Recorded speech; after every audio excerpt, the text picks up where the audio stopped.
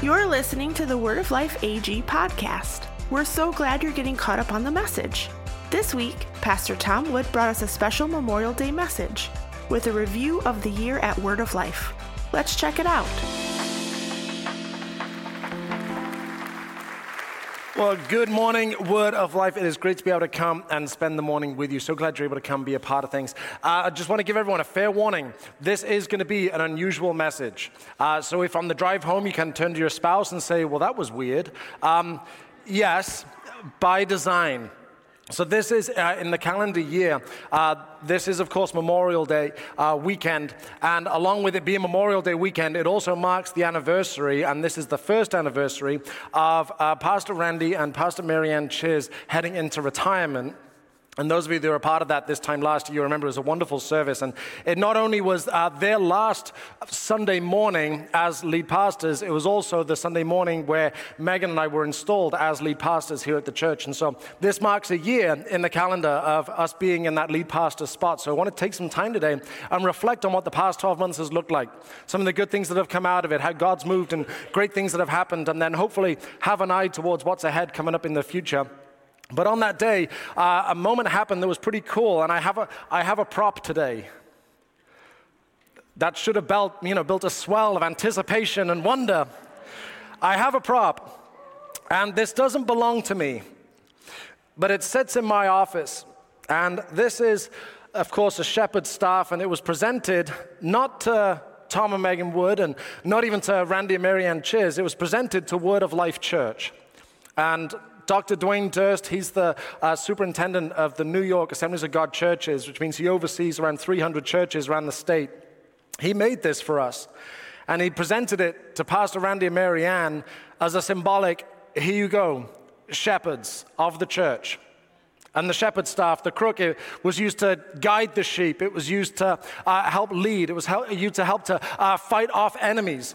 Despite popular belief, it was never used to beat the sheep, by the way. It was used to lead and to guide and to help. It was used to protect from enemies. It was important for a shepherd. And symbolically, Dr. Dwayne made this, presented it to Pastor Randy and Marianne, and said, now it's your turn to pass this over. And in that moment, Megan and I received it. This is not mine, it belongs to the church. And we've been asked to carry this. Funnily enough, if one person claps, we all have to. Funnily enough, my youngest son is obsessed with this. Whenever he comes in my office, he wants to mess around with it. And he has assured Megan and I that he's going to be lead pastor when Megan and I are ready to retire. If you ever end up with that boy as your pastor, you voted him in, so what happens is on you. But I tell him, son, you can't be a pastor unless you keep your room clean, you leave your sister alone, and you help me with mowing the lawn. So we'll see how it goes. But like I say, this does not belong to me, but it is something that has been trusted to us. And I can speak on behalf of Megan as well that we do not take this lightly. But this part in the calendar on Memorial Day, it does mark the year that Pastor Randy, Marianne Chiz, that were here for 29 years as lead pastors. They also served here as youth pastors before that. 29 years of pouring their life into this church. And because we're an Assemblies of God church, the way that we're structured and the way that we're set up is that for a new pastor or pastors to step into the role, it comes down to a congregational vote, and the members get together and they vote yes or no on a proposed pastor that's coming in. And so the week after the vote happened and it was confirmed that this is how the progression was going to go, that Megan and I would step in, I stood up and I shared a message with you. And I shared from a verse in John 4:38, and leading up to that weekend vote, this verse had been ringing around in my heart, and I knew I needed to share it, and I want to refresh everyone on this verse today. John 4:38, I sent you to harvest where you didn't plant.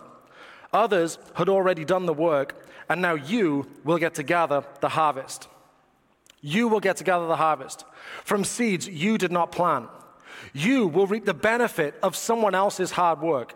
You will get to be there and be a part of a harvest and seeing good things happen and seeing God move, even though you weren't there when the seed was sown, even though it's not your hard work that's made this possible. And I felt that was true then, and I believe it's true now, that we are part of a great church, and it's because of years of faithfulness that precedes Megan and I ever even getting here, that we're able to be a part of this. And in the Bible, the whole notion of seed time and harvest is very commonly talked about, and it's no surprise because of the agrarian culture that the Bible represents and what was happening in biblical times, the agrarian culture. It's no surprise that we talk about seed time and harvest. Typically, harvest is used as an analogy and as a picture and as a metaphor for people. And harvest is people coming home. It's people coming to God. It's people coming to know God in a life-changing way. I read this week that Jesus is repeating some Old Testament thoughts. Then in farming, sometimes those who do the preparatory work are not the same as those who harvest. This thought is echoed by Moses in Deuteronomy. It's also in Ecclesiastes, and Paul expands on it even further to the church in Corinth, that you will reap where you have not sown. You will get to be a harvest, even though it's not due to your hard work. It's not due to your faithfulness, but you get to be a part of the harvest. In this past year, and it's been over a year now since I shared that original message with the church, this thought has come back to me repeatedly. There are so many great things about our church that Megan and I inherited. The church staff is an obvious one. Pastor Randy Marianne assembled a wonderful team that makes up the church staff. The faithful members of the church and the congregation. The active ministry that's ongoing and happening. The fact that we have supportive elders and trustees, that we have great buildings and strong finances, that we have a great reputation in the community. Megan and I did not plant those seeds, and yet, along with everyone else, we get to be a part of seeing that harvest. A few weeks ago, when we had water baptisms, we texted PR and Marianne and sort of reminded them of the verse, that we're reaping where we have not sown. We let them know that we were seeing a large number of people getting water baptized, and they joined us in celebration. And hopefully into retirement, they still feel a sense of accomplishment and fulfillment that the seeds they have sown for decades, along with everyone else here at the church, those seeds are still bearing fruit. And I wrote this down, and this was helpful perspective for me, is that last season's harvest becomes this season's seed. So if you're farming, especially specifically wheat, once you harvest the wheat, they divvy up the seeds into different categories. There's the worst kind of seed, the lesser quality, that goes to feed the animals. There's the pretty good stuff, that's what you use for your family. There's the next best stuff, and that's what you use to sell at market. And then the best of the best, that's the seed that gets resown next year. That's what you put back. But it all comes from one harvest. Last season's harvest, that sets us up to become this season's seed. We all know that you reap what you sow. What's not said often enough is that you also sow what you reap. The seed comes from last year's harvest. This church, our church, has sowed good seed. This church has been faithful and effective with the mission God has put in front of us. Consequently, we've had good harvest. Because we've had good harvest, it set us up for a good future because we have good seed to replant. Consequently, we keep replanting when it's time, then we reap, then we sow, then we plant again, and the cycle just keeps coming. And of course, this is all about people. Our mission is people because that is what God cares about.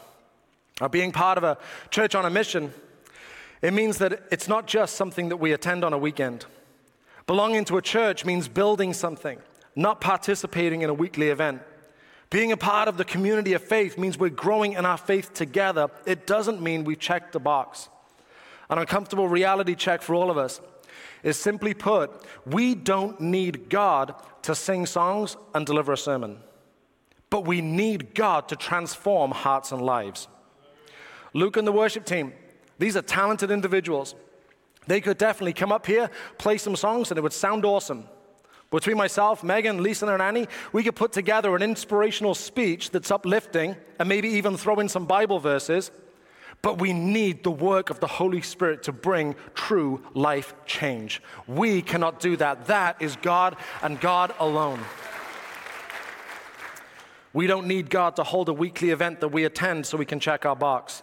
But without God, we cannot fulfill the mission. We cannot build His kingdom or be a part of a life-changing community of faith. As part of a much longer conversation that Jesus had with Peter, Jesus makes this promise. In Matthew 16, I will build my church.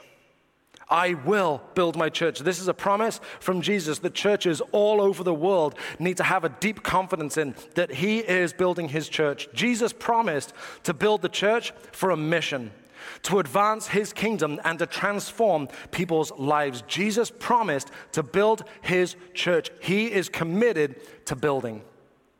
Consequently, belonging to a church means being a part of what Jesus is building. Belonging to a church means being a part of what Jesus is building. Matthew 16, let me read a few more verses. I will build my church, and all the powers of hell will not conquer it. And I will give you the keys of the kingdom of heaven. Whatever you forbid on earth will be forbidden in heaven, and whatever you permit on earth will be permitted in heaven. Now, these are lots of these verses, but simply put, the power of hell cannot defeat God's plans and purposes for his church. And when the church and heaven are in harmony, amazing things happen. I'm going to repeat that. The power of hell cannot defeat God's plans and purposes for his church. And when the church and heaven are in harmony, amazing things happen. Life change and transformation happens. Almost every week here at church, as part of our weekend service, we'll show a video of someone sharing their story. Today's no different. We had people sharing their story about how God has moved in their lives, and it's a number of different things and a number of different ministries that we'll sort of showcase and let people know this is how God is moving in the hearts of people. The reason is we want people to see, we want to encourage each other and encourage ourselves that God is using our church to transform lives. We want everyone to see just a few, just a handful, just a selection, just a sample of the stories of people's lives being impacted by God. And if you're a part of the church, if this is your community of faith, if this is your church that you're a part of, please take every single story you hear personally, because each and every one of us is playing a small part. God is using each and every one of us to be a part of that story. That's why we're a community and a body of faith together. We're not just a bunch of individuals that happen to be in the same spot. God is using each and every one of us to play a part in every single story, in every single life change and transformation. God is using each and every one of us to play a small part. And he uses it to do incredible things. And I hope that as a church, that we will always have people that are at different starting points and situations in their lives. I hope we always have people that are at different points and different entry points in their life of faith. I hope that in our church, on a Sunday morning, we'll have a wealthy entrepreneur sat next to someone struggling to pay rent. I hope in our church that we have a single mom sat next to a grandparent with 12 grandkids. In our church services, I hope we have someone who hates God and resents being in church sat next to someone who's been a believer for decades. A college student, unsure how they can have any kind of faith when most of their friends have jumped into deconstructionalism, sat next to a new believer who knows nothing about the Bible, nothing about faith, but has encountered the love of God and their life has changed. Someone who's an expert in the Bible sat next to someone who doesn't even know where to start. Someone who's starting to break free from an abusive situation sat next to someone who's lived a quiet life and has wisdom to share. A former drug addict sat next to someone who can't wait for church to be over. Someone who is completely unsure what they think about God sat next to someone after years of abandoning their faith is ready to come home. A teenager who feels all alone sat next to someone who's a completely different person from who they were this time last year. Someone who's been the victim of racial abuse sat next to someone who's working through the shame of how they used to treat people. A husband that reluctantly goes to church sat next to someone desperately searching for meaning somewhere. No matter what your starting point is, you can both start and continue your journey of faith at Word of Life. No matter what your starting point is, no matter where you are today, no matter what your reality is today, you can both start and continue your journey of faith at Word of Life. And as a church, our mission statement has not changed. Megan and I inherited this. We did not coin this phrase. We did not write this down. We were not a part of this. This is what it was when we got here, and we embrace it fully. The Word of Life, AG, exists to lead individuals to become faithful and effective followers of Jesus Christ. We exist to lead individuals to become faithful and effective followers of Jesus Christ. We believe that it's important that we lead, that we're a positive influence, not being a bystander, but leading and making a difference. It uses the word individuals. I love it because it's all about the one. One of the ministries we support is headed up by a wonderful member of our church called 99.1 that goes into strip clubs all around Syracuse to try and build relationships and expose them to God's love. That ministry is all about the one. It's not about gathering a crowd. It's about connecting meaningfully to the one. We talk about being faithful, being strong and determined in our confidence and trust in Jesus.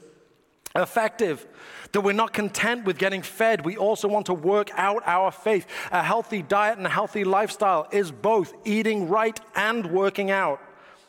We talk about being followers, not polite appreciators, not spectators, not fair weather fans, but followers. Most importantly, of Jesus Christ, because it's all about him. This is his church. We are his people. He is Lord. He is King. And it's impossible to exaggerate just how amazing Jesus is. Amen. But possibly my favorite word in this vision statement is the word become, because it's all about the journey. It's about the becoming. It's about the transformation. It's about the change. It's about the shift. It's about the stretch. It's the becoming. It's all about the journey. It's those steps towards being faithful and effective, is learning how to follow Jesus. It's the becoming. Now, a question I asked myself this week getting ready for today is, how does the mission statement stop being theoretical? How does it stop being just another slogan? How does it stop being just another banner on the wall? How does it stop being something forgettable?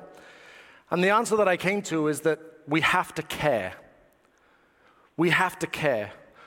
And when I say care, I mean we're emotionally moved by this mission statement. The success or failure of this mission emotionally moves us. When we see the mission of the church move forward, we rejoice.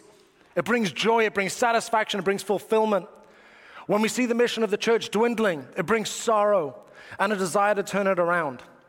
It has to emotionally move us. If the mission of the church does not emotionally stir us, I don't know how we can possibly be faithful and effective in reaching this mission. And I was writing this down, preparing. There were 3 things I thought that we have to care about to fulfill the mission. 3 things we have to care about to fulfill the mission. Thing we have to care about, number 1, reaching people far from Jesus. Reaching people far from Jesus. Our commitment to help people hear the message of Jesus has never been stronger. Every week, we have people in person and online that make decisions to follow Jesus.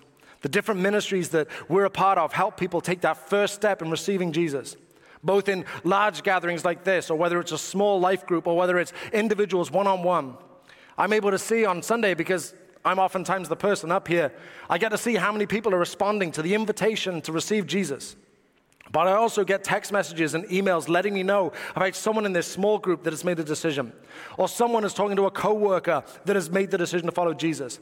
Or Annie Bullard will let me know about someone that she's ministering to that's made a decision. Pastor Mike Chiz will let me know about someone in a hospital room that has made a decision to follow Jesus. I'll get other messages from people saying that they've been able to pray a prayer with a loved one for the first time. And to fulfill our mission, we have to care about reaching people far from Jesus. The second thing, things you have to care about, number 2. Second thing, being outward focused. Now this is overlap with reaching people far from Jesus. But we have to be obsessed, we have to be focused, and we have to care about being outward focused. Pastor Randy, before he rode out of here on a motorcycle in retirement, there were 2 things he told me I have to do. 2 things. The first thing is I have to keep giving his brother Mike a hard time.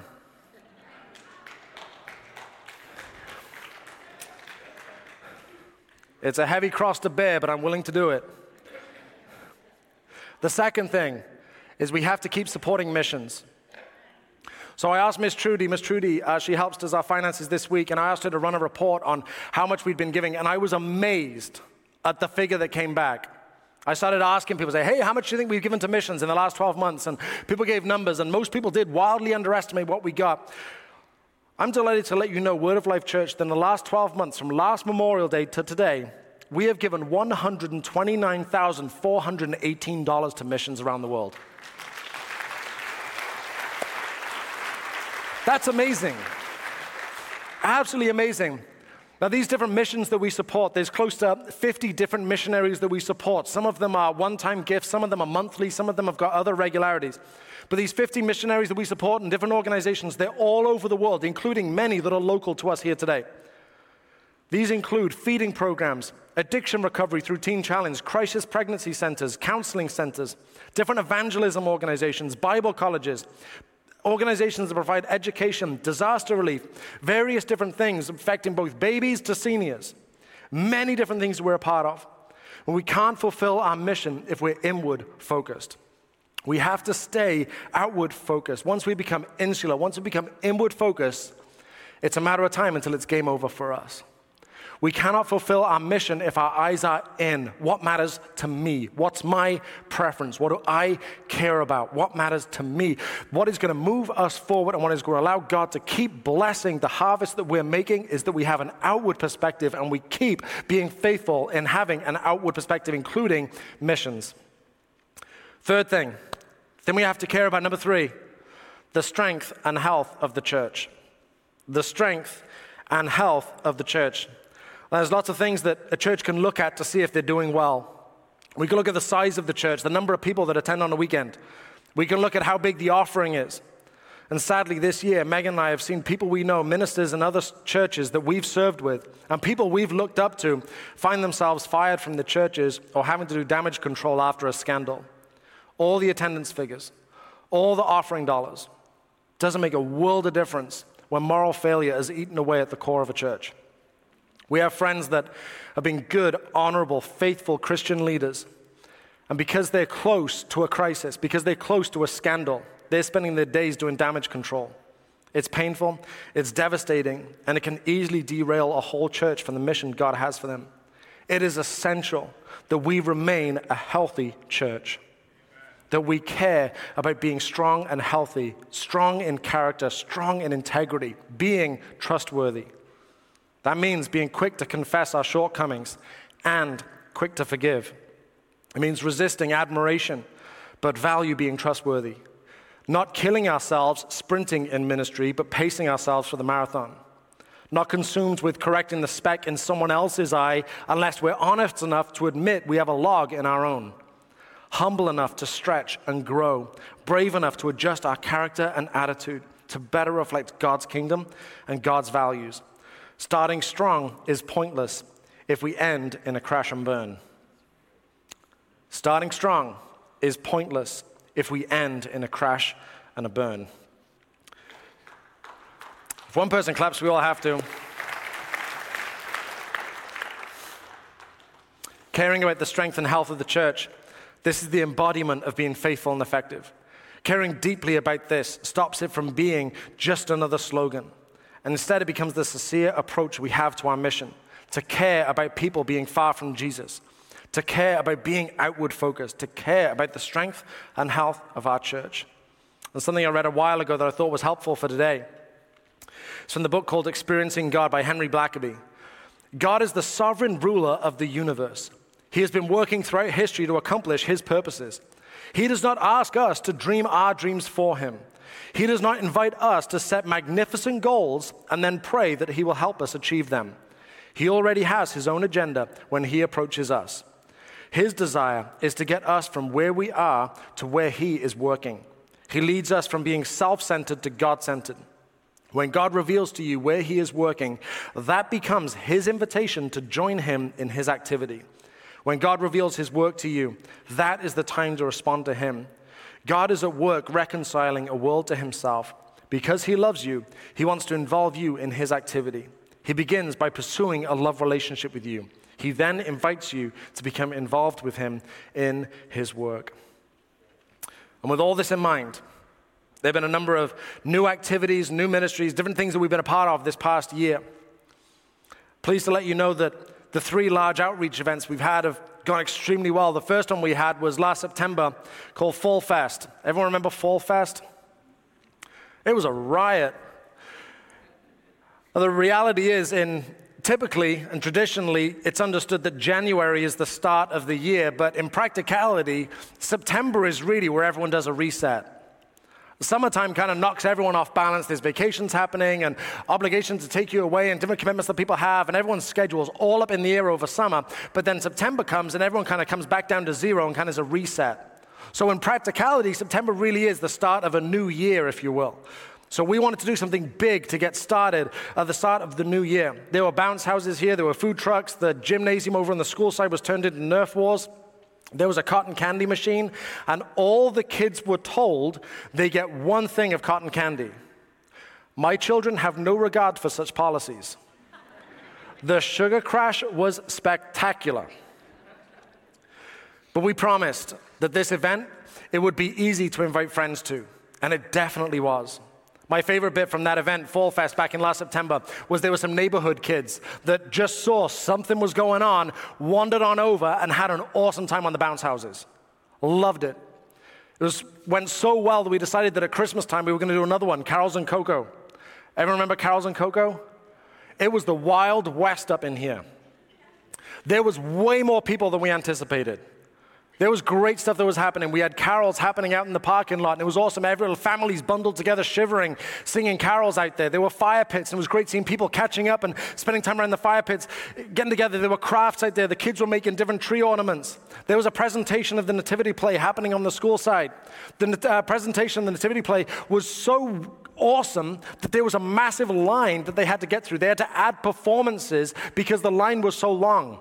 Now that night, even though I'm here, of course, as one of the pastors at the church, I'm also there as dad, so I'm waiting with my kids so they can go and see the nativity play. And as I'm stood there, I'm seeing people running up the stairs carrying jugs of cocoa. The secret is that night is that we ran out and we had a real loaves and fishes moment. We had to microwave hot cocoa because we just kept running out because there were way more people here. And I got to tell you, afterwards, the same people running up and down the stairs with jugs of freshly microwaved hot cocoa were saying afterwards, this is awesome. This is what it's about because we were able to serve the community in such a great way. And then it's just a month or so ago, we had Easter Feaster, which, despite what Megan says, is a great name for an event. I had no idea how that event was going to go. It was on Easter Saturday. Who knows what that's going to be like? But it was a wonderful turnout. There was a great experience here. Vicky DiDomenico, I need to give Vicky credit. Her and her team provided the feast in the Easter Feaster.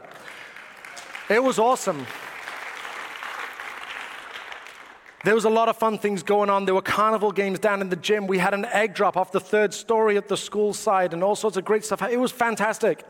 It was so good that following Sunday, the next day when we had church, it was easily the busiest I have seen this room. We're already anticipating needing 2 services next Easter. And I think in part because we have got an outward focus and these outreach events are happening. All of these events, the 3 big outreach events we did, they've led to people deciding to make Word of Life their church. I enjoy these events. I have good fun at these events. My kids have a great time at these events. But the point is to provide something welcoming and fun for the community so we can let people know there's a church that cares about you, that you can belong to.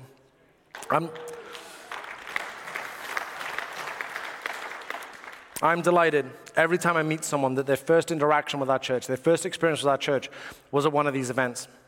Another new initiative we started this year.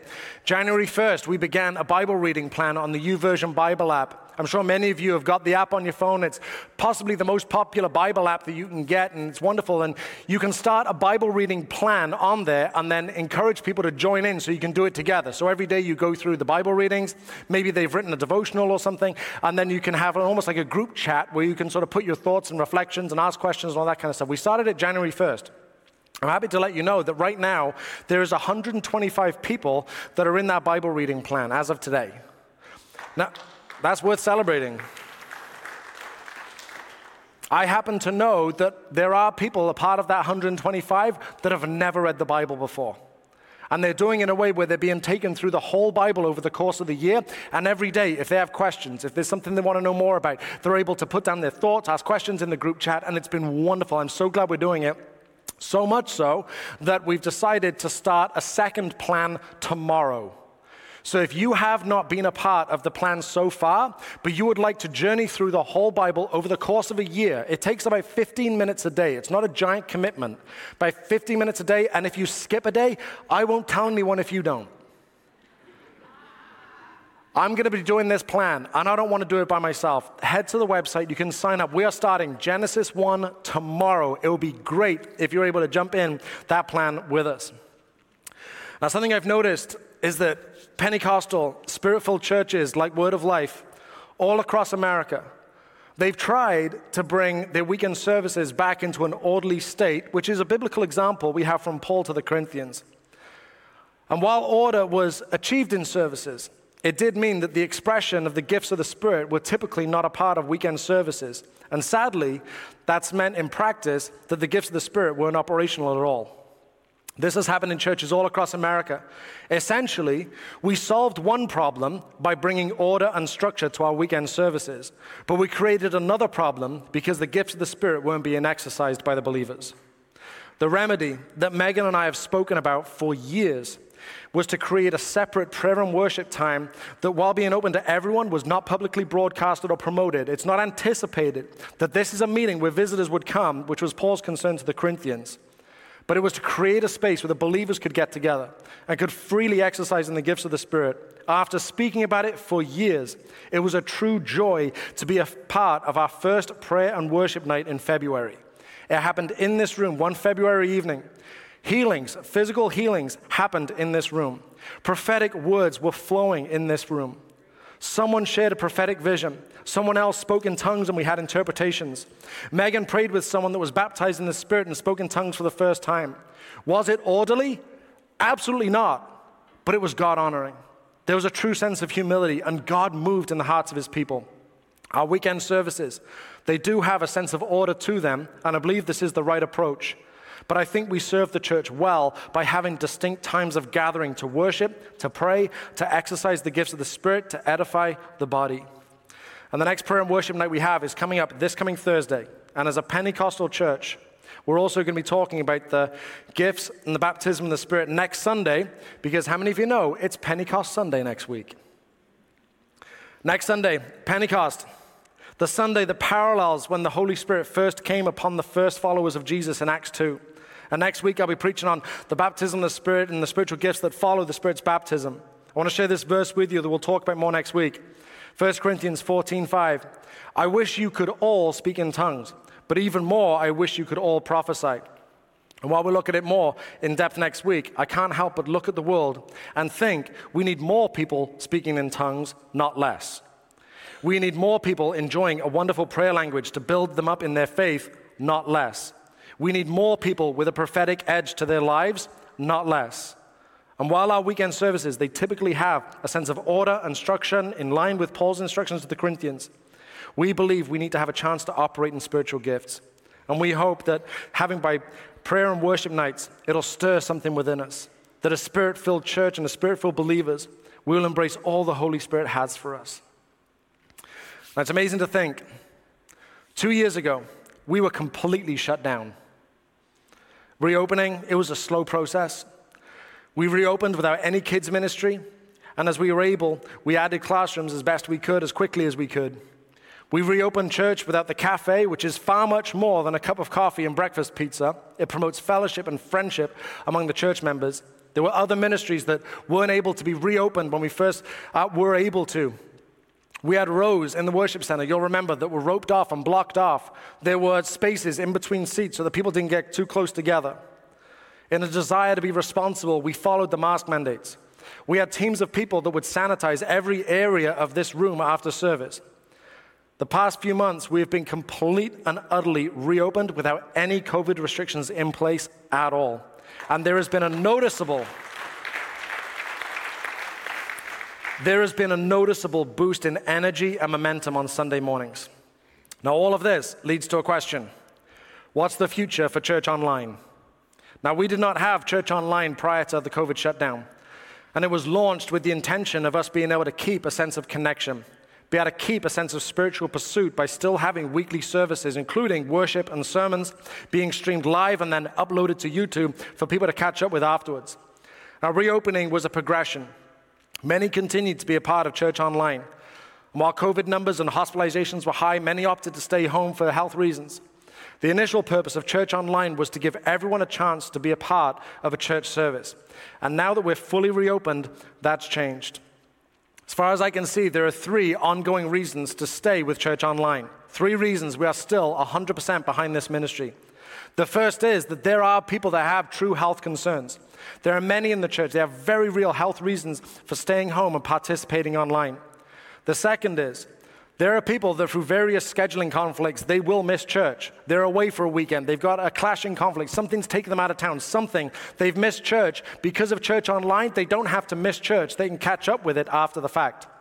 The third reason is that I have found that this has been the primary way that someone first checks out our church. Essentially, church online has become the front door of Word of Life Church. It's very rare that I'll meet someone that is here in person for the first time and they don't tell me, yeah, I've been watching online for a few weeks. That's become the primary goal of church online, is that this is the front door of our church for people. Almost every new person I meet tells us they've been checking out a service online. And it feels like every week for the past 18 months, I've met someone who's let me know that they're back for the first time. Universally, they'll tell me that being back is much better than watching online. People who are still home because of health reasons, they're emailing me, telling me they wish they could be here in person. There's something about worshiping together that is special and important. Having a chance to spend time with other believers in the cafe or catching conversations is important. Being an encouragement to each other in person is important. In short, it's time to be honest and recognize the church online served a purpose, but to the best of our ability, it's time to come back.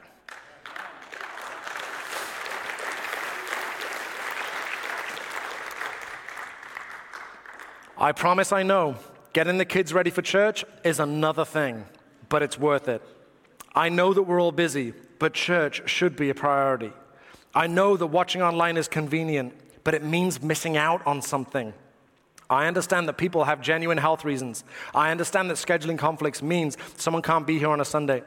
But if you're hanging out online for convenience sake, I love you, I'm not mad at you, but it's time to come back in person. It's time to admit that being online isn't the same as being in person. That people are missing out on you not being here. The worshiping together as one church is a powerful thing. The building friendships and finding your people is important. For those of you that have health reasons and are watching online, I'm so happy that you're able to stay connected, and I hope we get to see you in person soon. For those who are checking us out, I'd love to be able to meet you in person, shake your hand, and welcome you to our church. I promise I'm actually a really nice guy, despite what Pastor Mike says.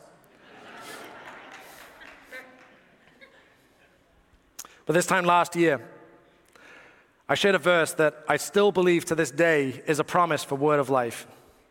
It's from Amos 9, verse 13. The time will come, says the Lord, when the grain and grapes will grow faster than they can be harvested.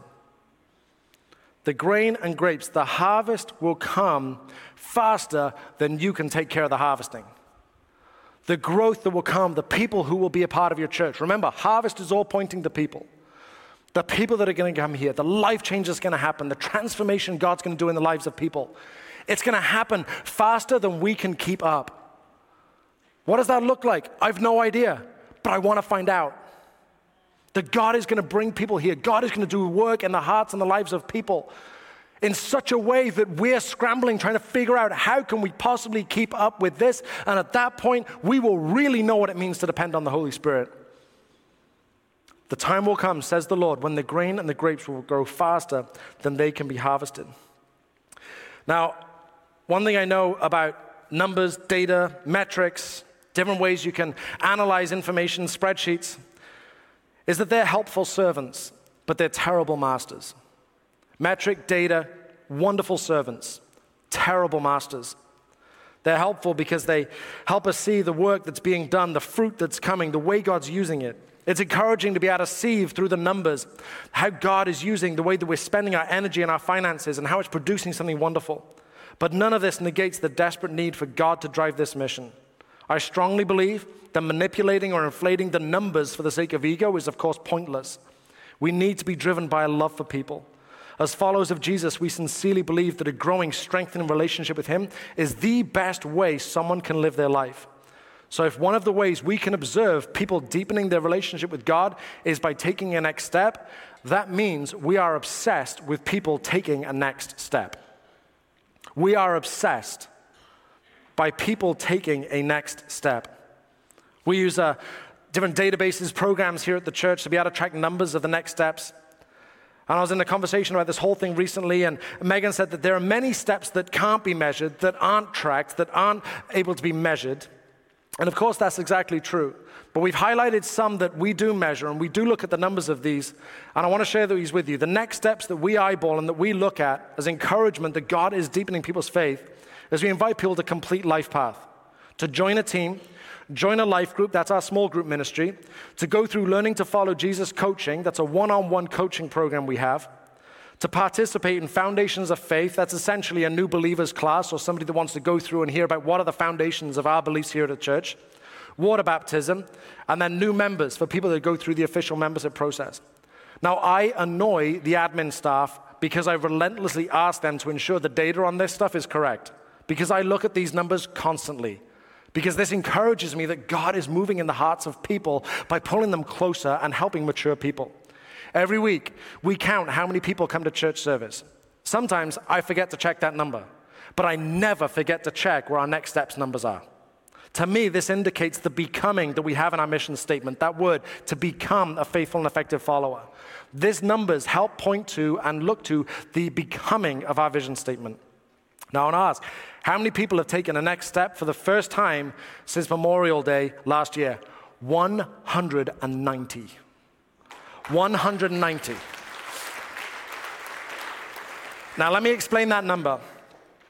This is people that have taken at least one next step, because I don't want to inflate numbers. There's no point to that. That's meaningless. But I want to sort of give you a fair representation. These are people that have taken at least one, which means if someone has gone through Life Path and joined a group, we're just counting them once in this number. That 190 indicates people that have done something for the first time. If somebody's been a part of a group in the past, that doesn't get counted today. These are for the first time. That is, 190 people have done something here at the church for the first time that indicates to us that they are a part of the becoming in our mission statement. That 190 means the world to me. That is 190 people that love God and are taking steps further. That is 190 people that have got others that have been praying for them, possibly for years, that are actually taking their faith seriously. That's 190 people that aren't content with just turning up to church on Sunday, but are willing to do something to move forward in their relationship with God. That number is wonderful and is the source of so much joy because it represents God changing the lives and the hearts of people.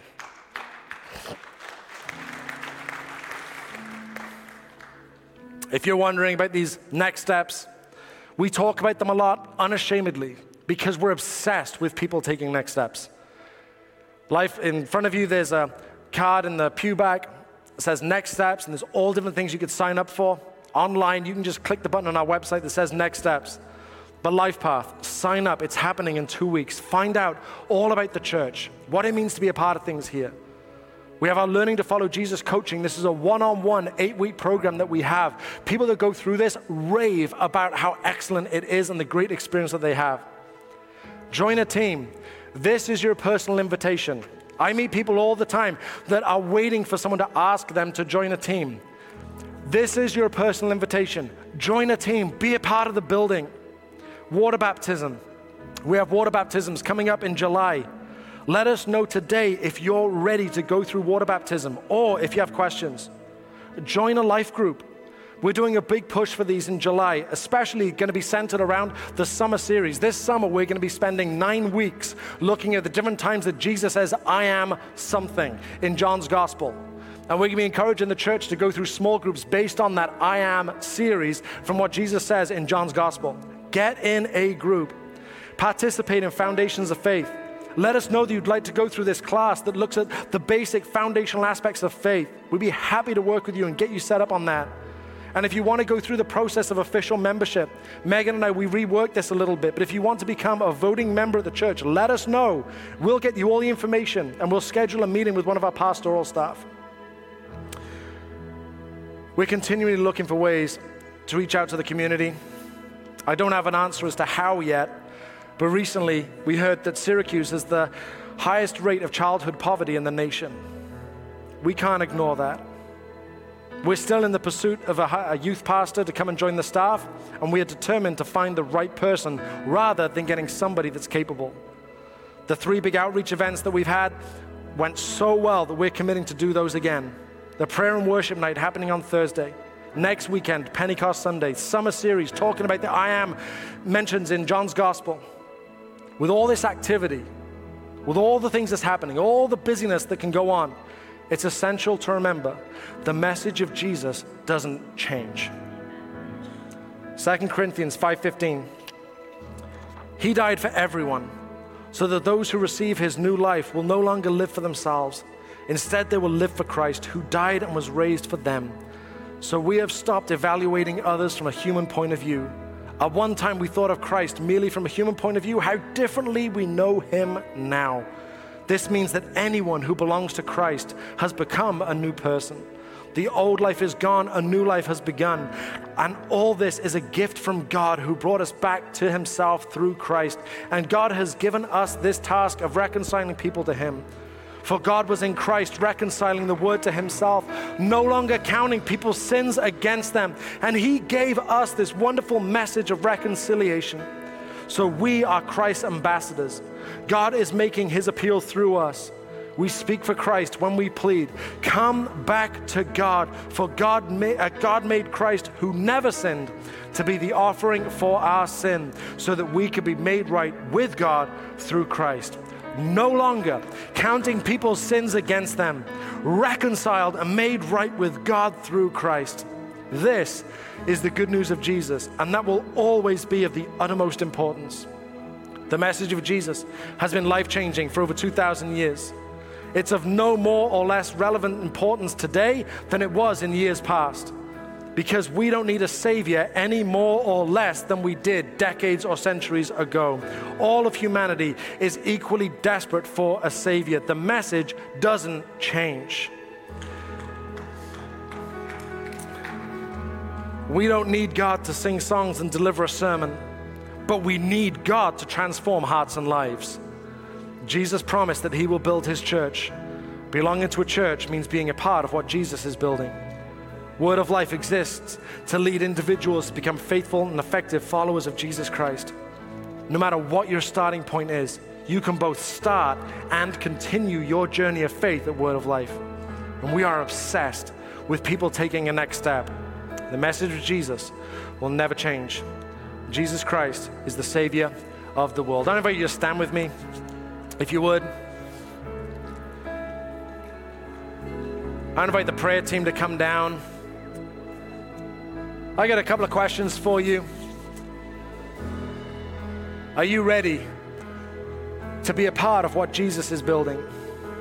Are you ready to be a part of what Jesus is building? God's doing great things all over the world, and I believe he's doing great things in Central New York. Are you ready to be a part of what he's building? He has promised to build his church. And the second thing, do you care about the things we all need to care about to fulfill the mission? Do we collectively and individually care about reaching people far from Jesus? Do we care about being outward focused? Do we care about the strength and health of our church?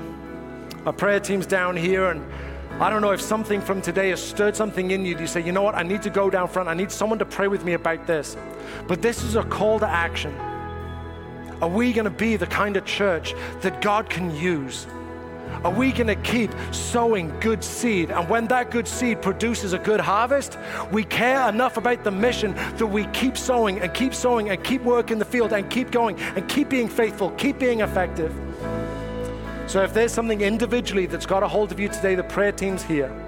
But we're going to spend some time in worship. And as we're worshiping, I hope that something from this message just starts to rattle around in your mind and starts to speak to you. So would you pray? And then we're going to spend time in worship. Lord, take something from this. Use it to grab a hold of people's hearts. Use it to fill people with vision. Lord, I pray that you draw people to yourself, that you show people how you're working and how they can be involved and what all this means for them. Lord, because we want to be a church that honors you, that loves you, that puts you first. We want to be faithful and effective in leading people to become faithful and effective followers of Jesus Christ. Help us, Lord. We cannot do this without you. Lord, speak to us in this moment. In Jesus' name, amen. Come on, everybody, let's pray and worship together.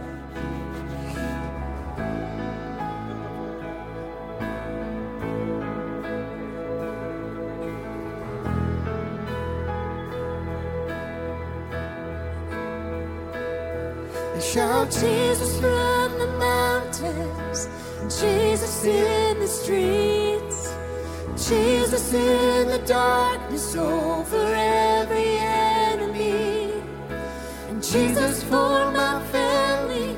I speak the holy name, Jesus.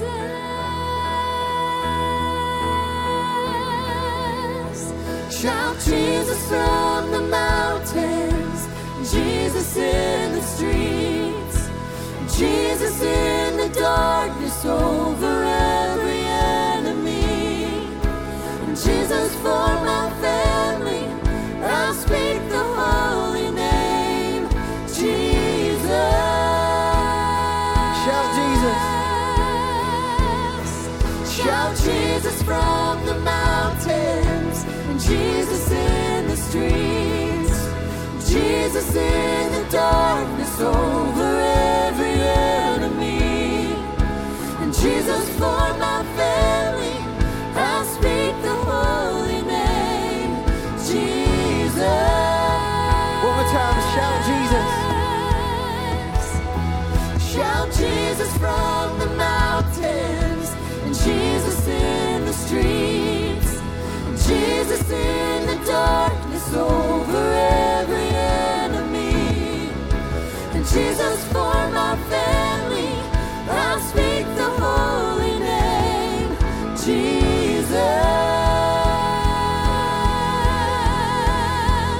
Your name is power, your name is healing, your name is life. Break every stronghold, shine through the shadows, burn like a fire. Come on, let's sing that again. Your name is power, your name is healing, your name is life. Break every stronghold, shine through the shadows, burn like a fire.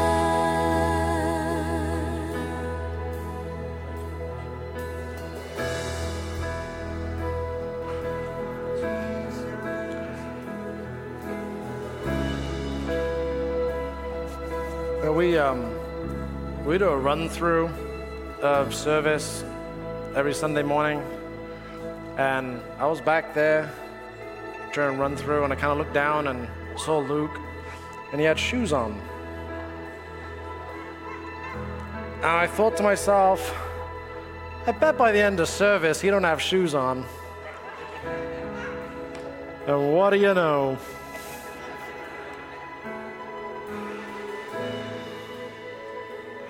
The prayer team's here, and they're going to stay after we close. And if there's any reason at all you want to come down and receive prayer, if you've walked in with any heaviness at all, anything that's weighing on you, causing you frustration, anything that's keeping you up at night, anything at all, they're here.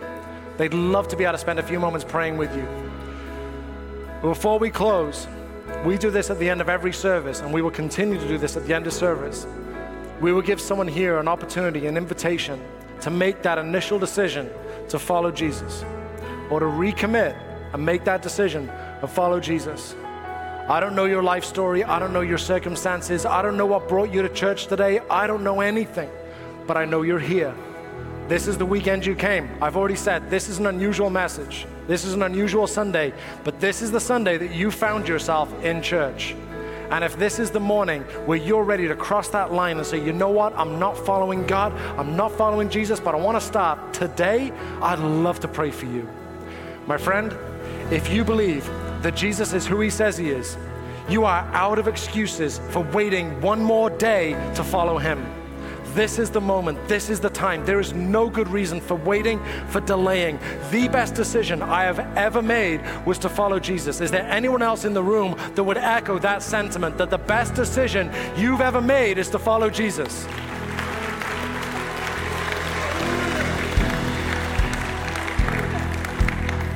I read this verse earlier. 2 Corinthians 5:21, for God made Christ, who never sinned, to be the offering for our sin, so that we could be made right with God through Christ. The sin that separates us from God has been dealt with by the Son of God on the cross 2,000 years ago, so that we can be made right with God, so that we can have a right relationship with him. And if you want to start enjoying and embracing and living that relationship today, I'd love to pray for you. If I could ask everyone here to close your eyes and bow your heads. It's just give a moment of discretion to the people around you so that we can focus on what matters right now. But if this is you, if you're honest enough and brave enough to say, Tom, I'm not following God, but I want to start today, I'd love to pray for you. So if that's you, could you just put your hand in the air just for a moment, just so I know who we're praying for? Awesome. Anyone else here? Wonderful. Amen. Anybody else? I promise I won't embarrass you. I won't do anything that you're going to regret on the drive home, but I'd love to pray for you today. Anybody else here? Online, you push the button that says, I raise my hand. I'd love to pray for you. Amen. Come on, Word of Life. Can we please celebrate people making the best decision they could ever make? Amen. We're going to pray a prayer. The words are going to be on the screen. I want to invite everyone here to pray along together. So come on, well, let's pray this. Lord Jesus, I believe you died for me. I want to follow you. I invite you to be Lord of my life. Help me follow you every day. I want to leave my old life of sin behind and heal my broken relationship with God. In Jesus' name, amen, amen. Come on, can we celebrate with people making that decision today?